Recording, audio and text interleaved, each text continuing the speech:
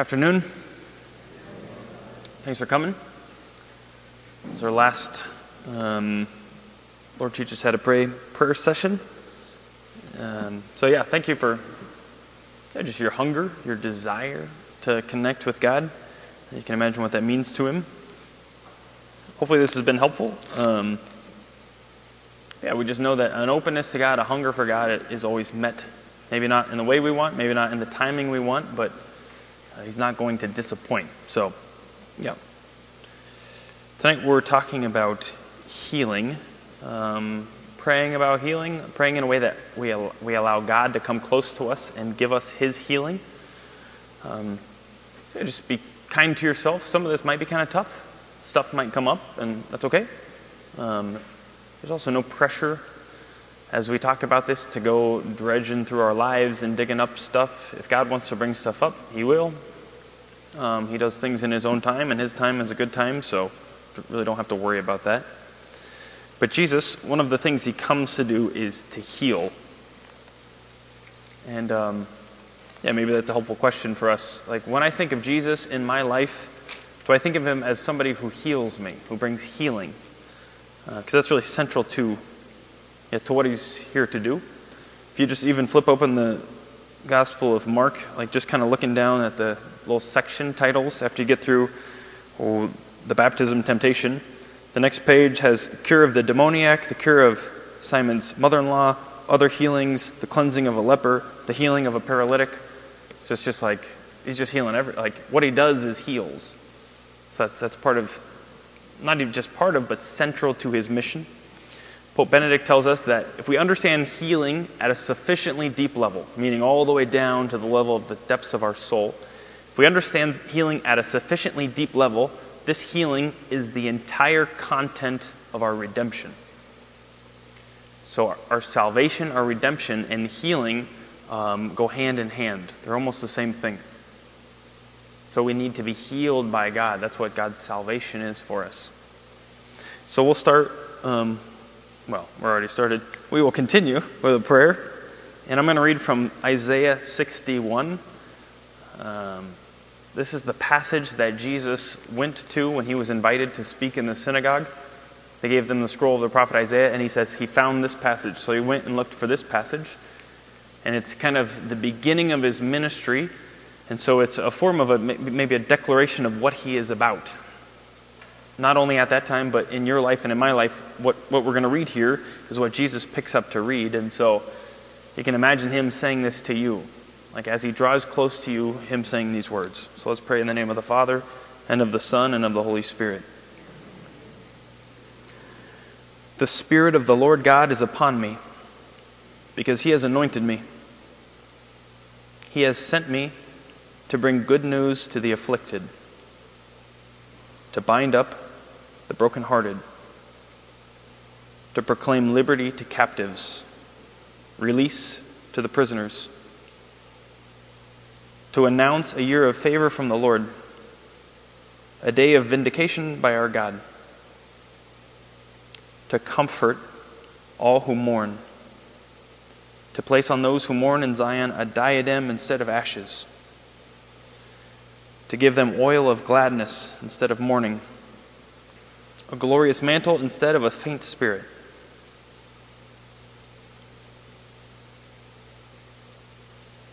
Jesus, we ask that You would draw near to us. Show us Your deep desire to bring us healing and freedom. Draw us into deeper and deeper communion with You and the Father and the Spirit. Lord, teach us how to pray. Teach us to receive all that You desire for us. And Mary, we ask that You would be our mother, a mother of mercy. You would be attentive to us, to pray with us and for us. And we ask all this through Christ our Lord. In the name of the Father, and of the Son, and of the Holy Spirit. Amen.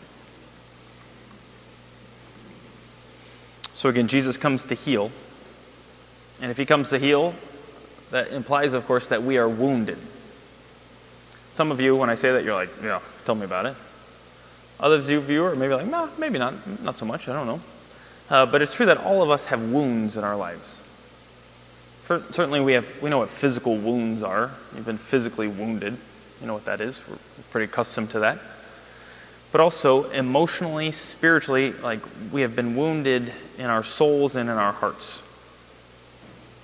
Those wounds, especially the deepest wounds, often happen in regards to our relationships. And for better or for worse, a lot of times the people who wound us are the people who are closest to us. Especially when we talk about, just stuff that really affects our hearts. And so we're going to be talking about that. And one thing that's just helpful to preface is, if we're talking about ways in which maybe you were wounded in different ways by your parents, we're not saying your parents are evil people. We're not saying we have to condemn them or anything like that. But we're all sinners. Amen? And because we're all sinners, we sin against each other. Right? I don't just sin into a void. No, I sin against other people. I, Father Scott, have sinned against you. I've sinned against other people. So too, our parents have sinned against us. Again, that's not saying they're evil. It's just saying that they're one of us. And even just recognizing that, when we really recognize that with God's help, we don't love people less. We don't love our parents less. If anything, we love them more. It leads to more understanding, more mercy, more compassion. So you don't have to worry about that. It's true that, again, all of us have been wounded. And our wounds, especially when they're not attended to, they continue to affect us. So they don't go away. Again, when they're not attended to, they continue to affect us. You know what it's like if you have a cut and you've been trained well, what do? Clean it out, right?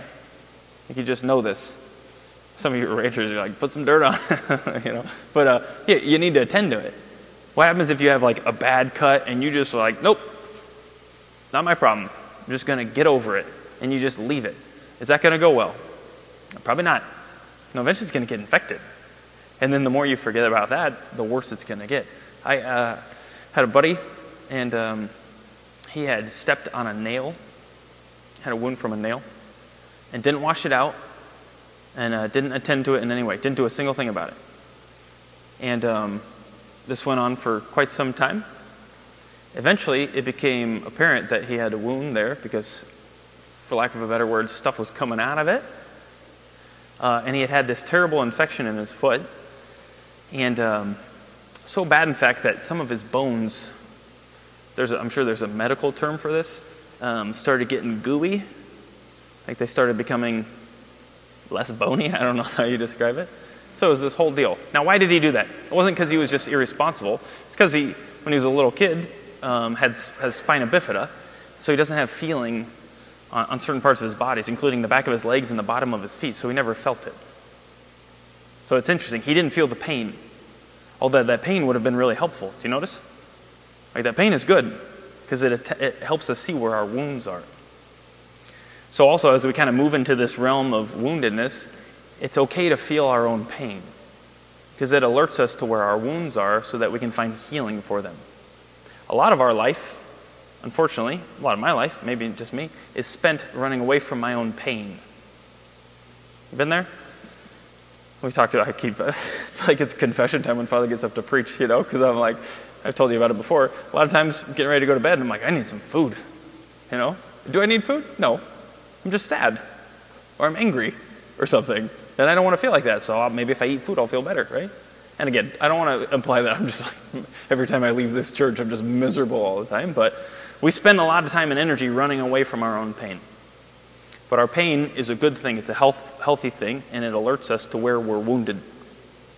Okay, so when it comes to our wounds, the goal is not to get over it or to move on. When you got stuff going on, even memories that come up from the past, people that you're having a hard time forgetting, sometimes we say, why can't I just get over it, right? But your heart won't let you get over it because your heart's doing a good job. Okay, your heart will not let you just get over it, and that's okay. That's your heart doing a good job.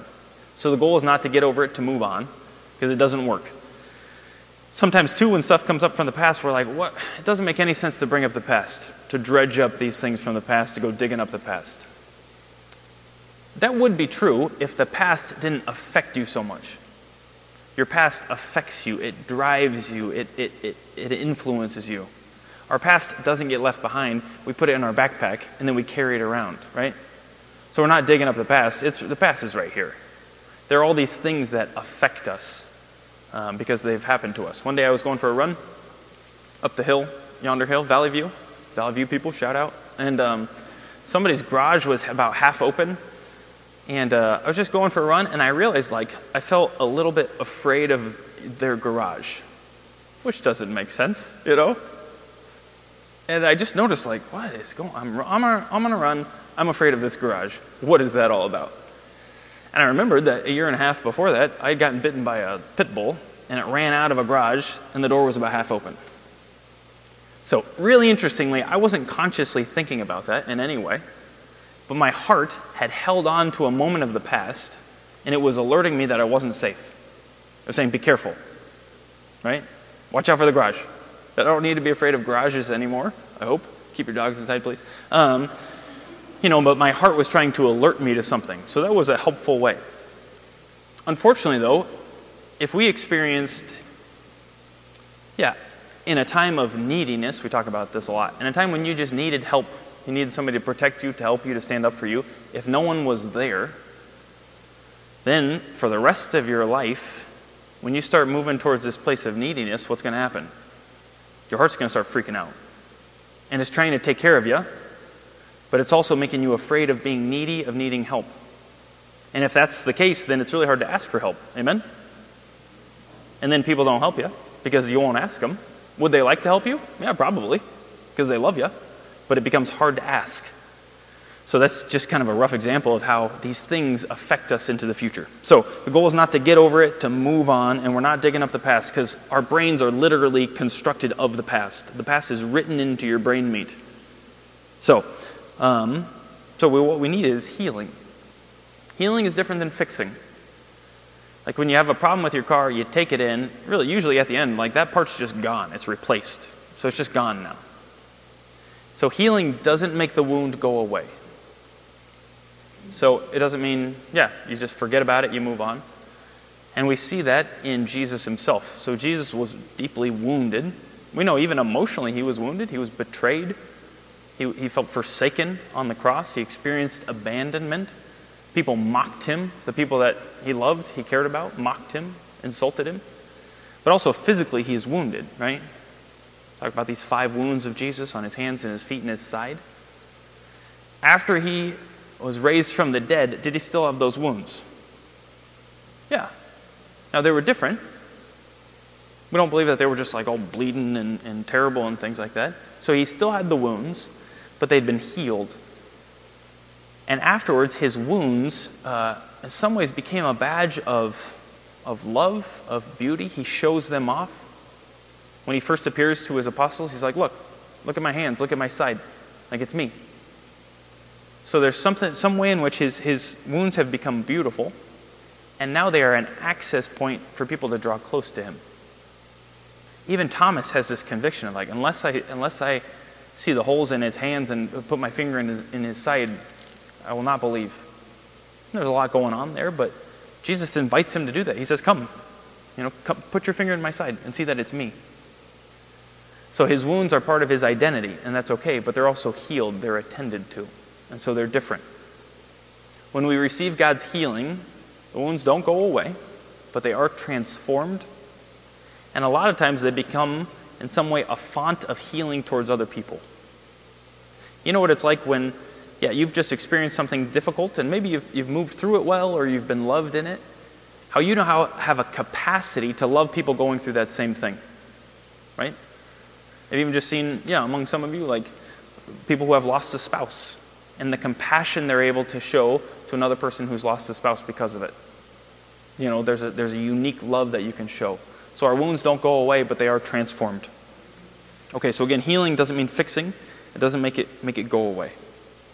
So what is healing then? I don't know if we can give it a strict definition, but essentially it's love.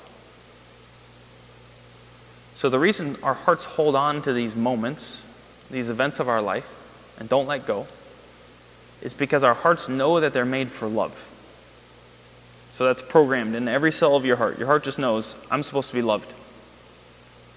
And so in moments when we're not loved, or when we're harmed, our hearts really cry out and they say, I need love here. And so they wait there. And they hold on to that thing until they get loved. And that's okay. That's not a bad thing. That's a good thing. So what our hearts need is love. And when we say love, we're also talking about relationship. We need relationships there. The places where we feel most deeply wounded in our lives, we also feel alone. Right? That's part of what is so wounding about experiences of our life. We feel like nobody understands, nobody's coming, nobody cares, nobody's here to protect me. It's the aloneness of it. Oftentimes that's the most painful part of it. Two people can experience the exact same thing, but if one of them is loved well in the midst of it and the other one is alone, they're going to, that thing is going to affect them very, very, very differently. So what our hearts need is love. Fortunately, we have a God who loves us. Amen? He wants to draw close to us, and He wants to draw close to us in these places of woundedness. First, He just wants to be there, and then He wants to attend to us. This can feel like a real paradox, but God has always been there in every moment of your life. There's never been a moment when He wasn't there. At the same time, I think if we're honest with ourselves, it feels like, as we remember the moments of our life, it feels like rarely do we see Him, yeah? It's just hard to see Him. So oftentimes healing is allowing God to show us how He was with us in a time when we didn't realize it. So healing happens both now, but in a way because of God, because of the fact that He's eternal, it also happens in the past. So God can heal your past. He can show up even in the past. He can show you where He was then at that time, how it affected Him, what that was like for Him. And when we receive His presence, even if it's in the past, it sets us free. It affects us. It transforms things. I'll give you a couple examples. I was helping somebody on a retreat as a spiritual director, and she just, as we were praying and stuff, you could just tell, and she admitted herself, like she's a perfectionist. Tries to make everything perfect. And as stuff was going on with God, there was just a sense of her saying, like, what do I need to do to fix this, you know? Like, give me a plan and I'll fix it. Now, that doesn't work with God, if you haven't noticed, right? Because He wants to take care of you. I'll kind of ruin the end of this, but He wants to love you. And so you don't get to love yourself, you don't get to take care of yourself. He wants to play a role in that. But she just sensed this perfectionism, which deep down was a fear. And the fear was, I don't have what it takes to make everything right. So I have to try really, really hard. And it's all on me, and I have to figure this out. And as we were just noticing that and praying with that, I just kind of invite her to allow God to bring up a time in her life when she learned this. Or she kind of learned to be like this, or a relationship in which she was taught to be this way, or something like that. Let God bring up whatever He wants. As she prayed, she had this memory of being in high school, of this just really hard time in her life. And so she had had a boyfriend for some time, and they had broken up, and it was just really painful. It was a very painful breakup. So she felt really kind of abandoned, alone, heartbroken in that situation because of this breakup. Unfortunately, too, at that same time, close to that same time, she was playing basketball and big into sports, and she tore her ACL. And so she remembers like that moment when that happened. So she's already having a hard time. She tears her ACL and just collapses on the floor. And, as she remembers this, it's just a terrible memory. It's just really, really, really hard. And in that place, there's a feeling in her heart of like, I am so weak. I'm so helpless. And so in that place of pain, she made a commitment. And that commitment was I'm not going to need anyone. Because right now I need people, and the people I need aren't here. They're not here to take care of me. So I'm not going to need anyone. I'm going to do it on my own. I'm going to figure it out. I'm going to be strong enough to do it. So she made this commitment to try to take care of herself, which is understandable, right? But again, unfortunately, now, years later, God's trying to draw near to her and take care of her, and he's bumping up against this commitment of her heart that says, no, I don't need help. I don't need anyone to take care of me. I'm going to try hard. I'm going to figure it out. I'm going to do it on my own. So in her example, or in that experience, we can see what some people call the anatomy of a wound, the way that a wound often works. And this is not universal, but this is kind of gives us some sense of what this is like. So we are wounded. We have experiences of woundedness that are painful. And out of this pain, we often try to just make sense of it. We've talked about this a lot before. Confusion is very painful, and so we try to make sense. But oftentimes in that place of pain, especially when we don't receive God and his truth into it, we're tempted to believe something that's not true. When we talked last week, we were kind of practicing, and we were talking about lies. Do you remember this? And we talked about this idea of, what word comes to mind when I'll say the part of a sentence and then a word comes to mind. And the sentence is, why are you so, fill in the blank? That word that comes to mind is often a lie, especially if it's heavy, if it feels kind of lonely. Why are you so, whatever it is, stupid, weak, ugly, bad, whatever the thing is? And oftentimes that idea comes to us in a place of pain. So this young gal has this experience, breakup, hurt leg, and then the idea that comes to mind is, I am so what? Weak. I'm just so weak. Like I'm too weak. And because that's really painful, she makes a commitment. What? I'm not going to be weak anymore. I'm not going to need help anymore.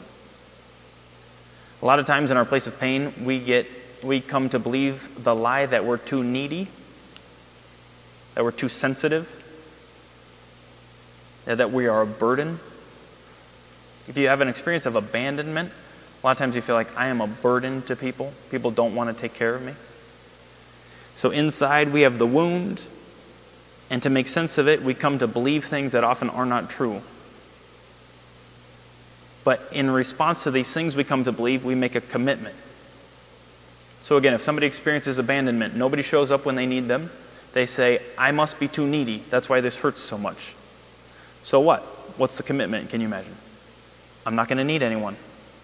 No more. I'm not going to need help. I'm not going to need anything. If you're not that person, you know that person, yeah? And again, just to really understand, this is just us trying to take care of ourselves. So if you can relate to any of this, it's like, well, yeah, we live in a broken world. And oftentimes we don't know that God's there, and we don't know how to deal with it, and there aren't people to show us that, which is part of what's tough. And so we do these things, and, it kind of gets us through. It helps us cope. But then eventually, when we want to draw deep into a relationship with God, these things are not helpful anymore.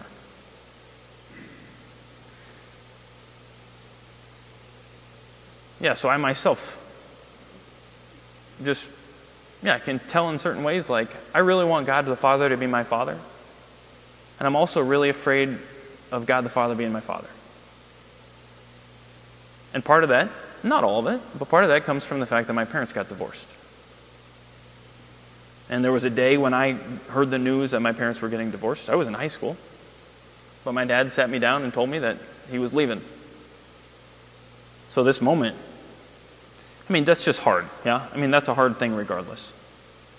Just on the surface, divorce, just tough. It's tough for everybody. It's tough for him, tough for my mom, But also, what did I experience in that moment? It was like my dad's he's going away now. And he didn't say, I'm not going to be your dad anymore. He didn't say, I don't love you. He didn't say, I don't care about you. But unfortunately, my experience of that moment was an experience of deep abandonment. And it felt like I don't have a dad anymore, and I don't have a family anymore. It's like what was a family just felt like it was broken apart, and now we're just people. There's kind of a line of relationships here, but there's no family. The family's gone. And so again, I just felt abandoned. I felt like I don't have a dad now. And I felt unsafe.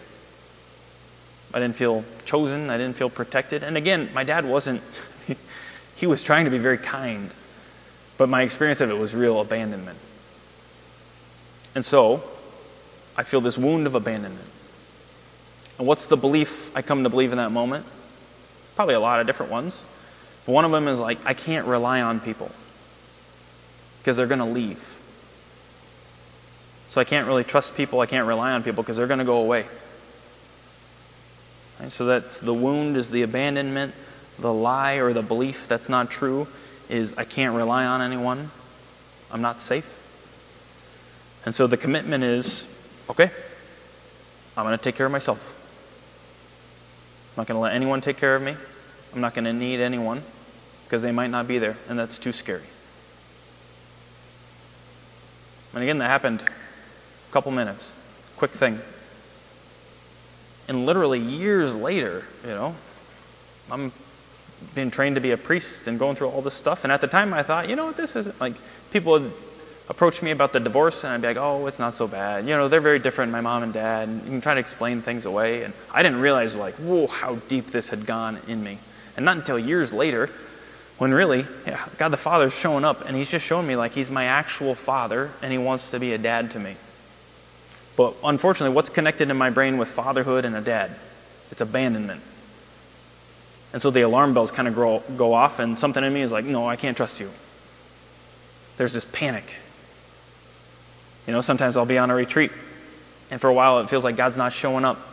And there's this panic of nobody's coming. Nobody cares about me. And I have a choice there. I can keep pointing towards God, or I can be like, nope, okay, done, doing it on my own. I'm going to take care of myself. So, it's just kind of a rough sense of how these things work.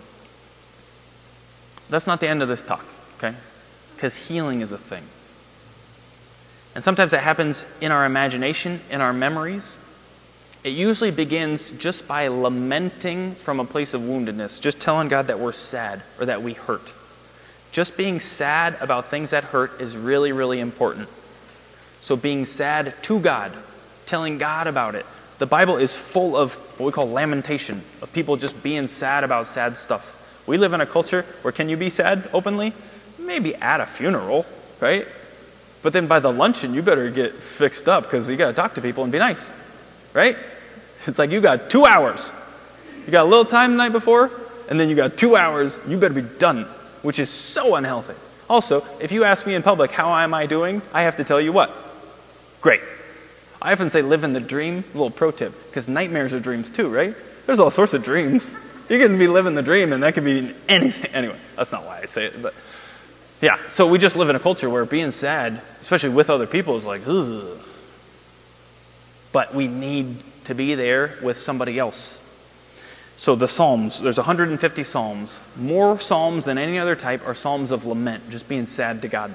And these were prayed in a community, like at the temple. So they got together. Imagine if we came to church and it was like, our opening hymn is number 237. God, why have you abandoned us? Number 237. We're like, God, you have abandoned us. You said you were good, but then you left, and now our hearts are broken, and we're sad. Like, we're not going to do that anytime soon.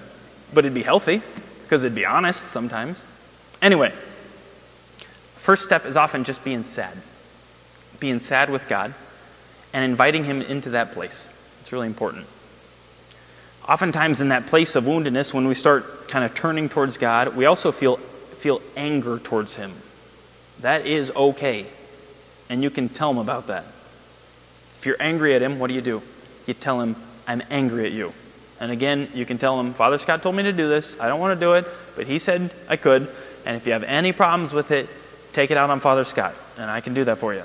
Because he doesn't care. He just wants you to be honest. So you can vent the anger to him. That's often an important part. Because both of those things, being sad towards God and venting anger towards God, is an invitation for him to come be there with us. So this young gal that I mentioned before that I was helping on a retreat, she has this moment in a tough time already, tears her ACL, falls down on the court. And as she just shares this moment with God, just feels sad about it, in her imagination, this didn't actually, well, yes and no. It did actually happen, but not in this way. In her imagination, she imagines just being there again on the floor, on the court. And she just imagines Jesus just sprinting out to be with her and then collapsing down on the court and holding her. Did that really happen? Kind of, yeah. but also kind of no. So not in that way. People didn't see Jesus run out in his sandals and robe or whatever. But at the same time, was Jesus there in that moment? Yeah. Was he affected by her pain deeply? Oh yeah, absolutely. Did he draw close to her? Yep. She may not have been able to see it, but absolutely, 100%. And so what's happening in that moment, sure, it feels like it's her imagination, and it is. He's using her imagination, but Jesus is showing her what has always been true, and that's that he was there, and he cared, and he was with her. And only when we receive that love, oftentimes, are we able to kind of let go of these commitments that we've formed. Because like if Jesus cares and if Jesus is there, then she doesn't have to figure everything out. And she doesn't have to do it all perfect. And it's okay if she needs help. And it's okay if she needs somebody to take care of her because he's there. And now, I would argue in a very real way, for the rest of her life, she can never remember that moment without Jesus. Like he's in that moment now.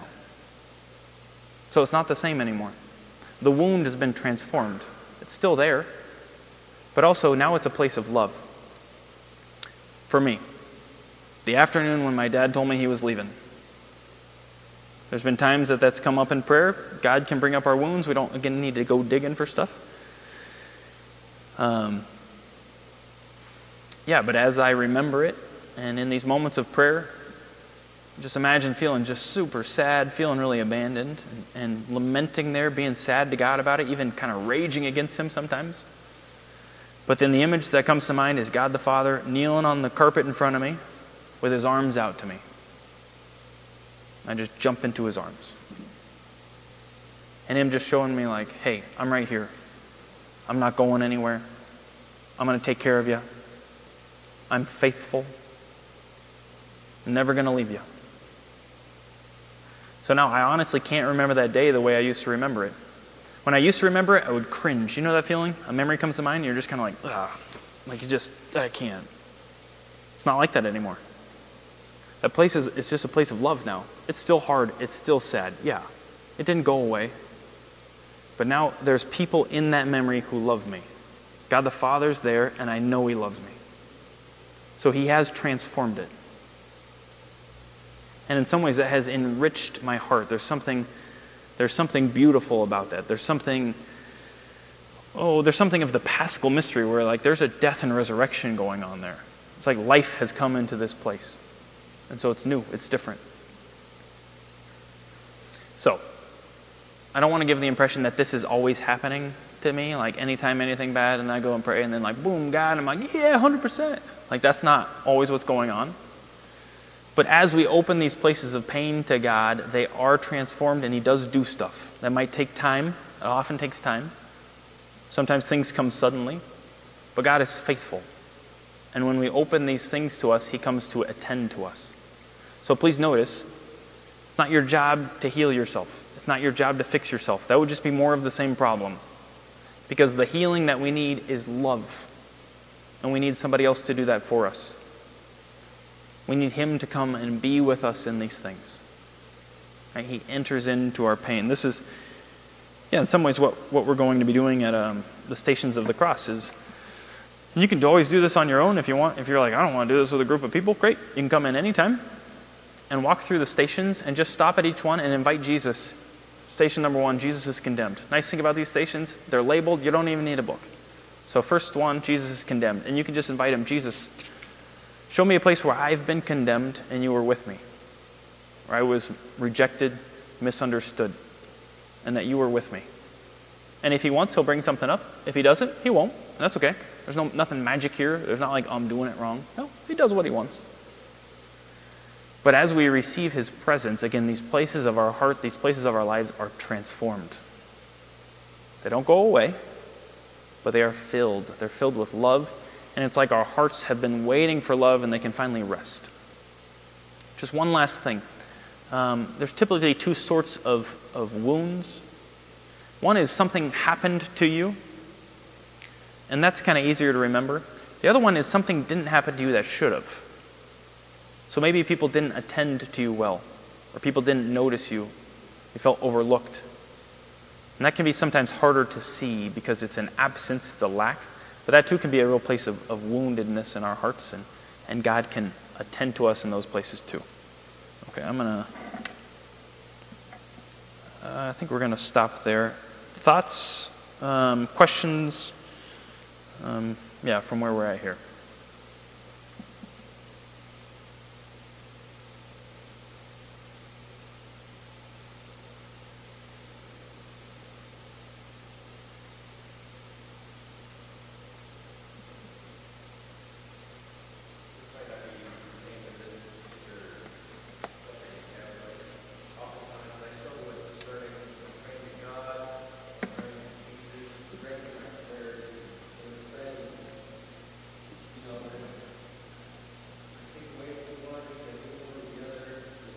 Sure.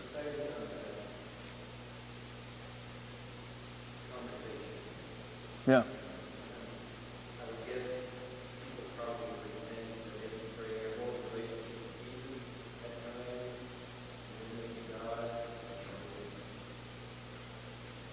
That's a great question.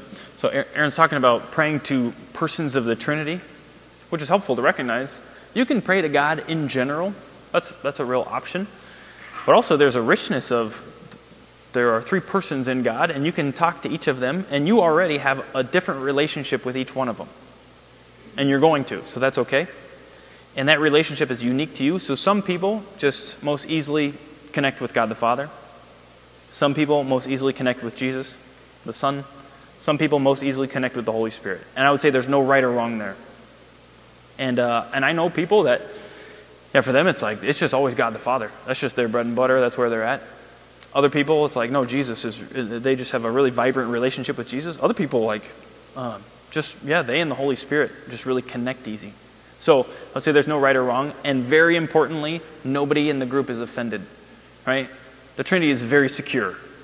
There's not an insecure member of the Trinity where, like, you come to Jesus and Jesus is like, why don't you tell the Holy Spirit? He's getting kind of lonely and miffed that nobody talks to him. So, like, go talk to him. Yeah. Like, that doesn't happen. And in some ways, like, they're all, it's so dynamic. They're all in there. It's like, if you pray to one, you pray to all of them. But I would say just, trust what's most natural to you. And don't feel like the other one's going to be put out in any way. And there will come a time, I can recognize times in my life where just really sense God the Father in the forefront. There's been other times where just entering more and more into a friendship, relationship with Jesus. And that's okay. And they were doing different things at different times, and that's okay. So I think just to have a real freedom about that. Do what's helpful. And if you want to know one of the other persons more, then you tell them, and then they'll take care of that. It's nothing that we have to do. They will introduce themselves in their own way. That's a great question. Other thoughts, questions? And it can be about this, anything we've been talking about.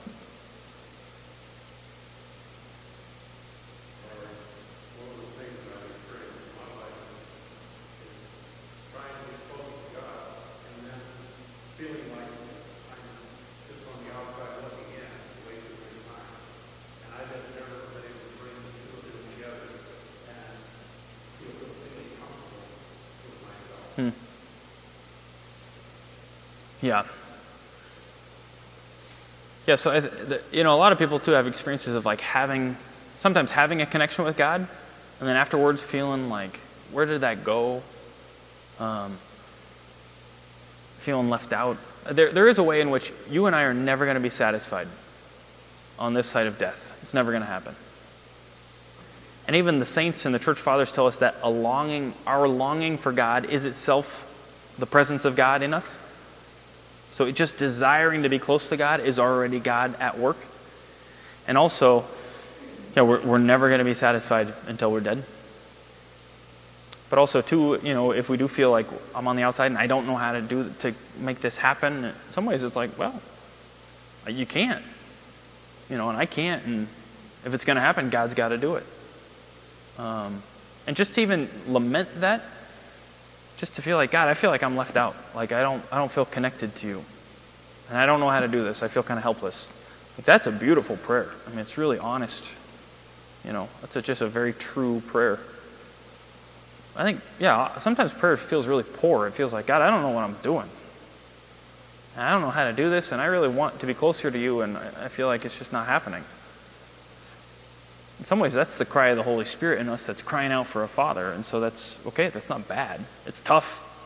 It's tough, but it's not bad. But just wanting it, just desiring it is already the action of grace inside of us. That's already God working inside of us. I don't know if that is helpful or not, but other thoughts, questions? Yeah.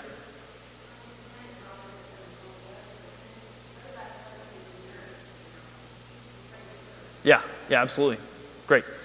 Yes, if you didn't hear, she's saying, what about Mary too? And a lot of people, so Mary's going to lead you to her son. That's the only place she's going. And the son leads you to the Father. That's the only place that the son's going. And so you can absolutely pray to Mary. Just like you and I can have a relationship, you can have a relationship with Mary. She's another person. Is she God? No, but she's really close to him, and she can be very helpful. And so too, like there's people that want to have a relationship with Mary, but they don't, like the rosary just doesn't do it for them, and that's okay. You can just talk to her. It's not like Mary's like, please use the form, What'd you say? Hello, Mary? It's Hail Mary. Yeah, nice try. No, so absolutely. And I know myself and others have had just experiences of Mary kind of showing up in memories and being there. And Mary reveals to us a specific part of God's heart oftentimes. This is very tender, nurturing part of God's heart. She's a conduit of that to us. So thanks for saying that. Absolutely. And again, you don't have to worry about the Trinity being like, everybody loves Mary. Yeah, she's so great. Nobody cares. As long as you're talking to somebody, they're all happy because they're all working together. They're all on the same team, Check our time. We have a little more time. Any more thoughts, questions?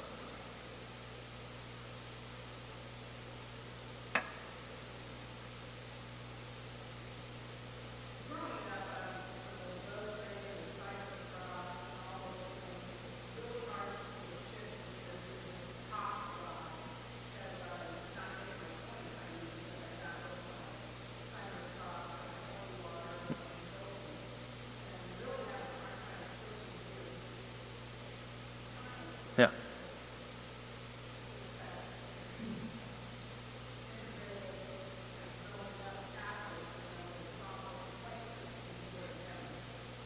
Sure. No, I understand, yeah. Yeah, Mary's talking about, sometimes it's hard shifting gears from being raised you make the sign of the cross with holy water and you get 2 points, is it? So that's worth 2 points? Rosary is probably 10, 15. Okay, great. 10 points rosary. Shifting from that to just this more just like talking to God, being in a relationship with him. 2 things. Everything we're talking about up here, if it's helpful, great. If not, don't worry about it. Just ask God to take care of it. You know what I mean? And so we don't have to force anything. But at the same time, we also don't have to figure anything out. So if you want that, if you're just like, God, I want a deeper relationship with you, first just tell him that, right? Sometimes I am a priest, but oftentimes I just think to myself stuff instead of telling God. I think, I want a deeper relationship with God. It's like, why don't I tell him that, right? Because when I tell him that, he's like, okay, I can do that. I know how to do that. And so I think you tell him. Also, we're all growing. Amen? Nobody's done. It's not helpful to compare each other because it's just not helpful. And so we're all growing. So we're all on the way. And if you want more from God, tell him, I want more. And so it's okay. And unfortunately, too, I think, this sort of talk about prayer, it didn't happen in the church a lot for quite some time. And, I apologize on behalf of us for that. Because a lot of times priests weren't trained well in that same fashion. And so I think there's a renewal going on in the church, which is really cool and exciting. But also it just takes time. Everything takes time. So just if you desire something, the desire is already God's work. He would not have put that desire into your heart if he didn't want to fulfill it. So that's already good news. He's already doing stuff. And B, he's the one that makes it happen. So if you want it, you tell him, and then you be like, all right, and now I quit because it's not my job. God, you do it. Quitting is very helpful for me. One of my mottos is never quit quitting, right?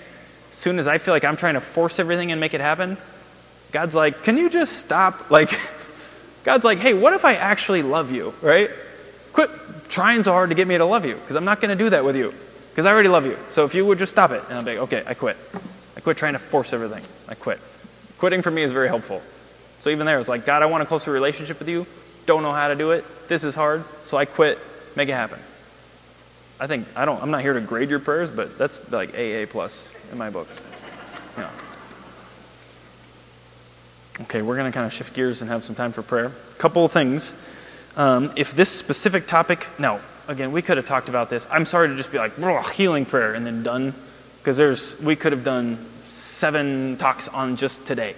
There's a great book called Be Healed by Dr. Bob Schutz. Dr. Bob Schutz runs a JP2 Healing Institute, probably doing some of the best work, definitely in the United States, if not the world, on healing and prayer, and just in a very authentic way with the sacraments, all that stuff. So the book Be Healed by Dr. Bob Schutz.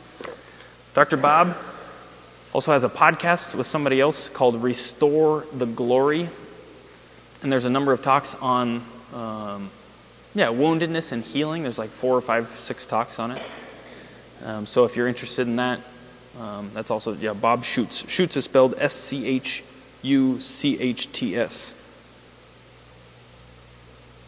Yeah, that's funny how to spell that. How many C's in Schutz? 2, actually. Who thought? Okay. So those are resources if you're interested in it. Okay. Yeah, just the last word in this. I mean, we're at our last talk and last minutes of it. I think if nothing else, just a takeaway is just the very simple prayer, Lord, teach me how to pray. And He's faithful, and He'll do it. And you don't have to figure it out. If you wrote a bunch of stuff down, you can burn your notes if you want. Right? Maybe they're helpful, but at the end of the day, like, He's going to take care of you. Like, could a mother forget her child? Even if a mother forgot her child, He will not abandon you. He will not forget about you. So hopefully this stirs up in us a desire for Him, a confidence that He's good, He can do cool stuff, but at the end of the day, it's His job, not your job, and so we just keep telling Him, Lord, teach me how to pray. Teach me how to enter deeper and deeper into relationship with You, to receive Your love, Your presence in my life.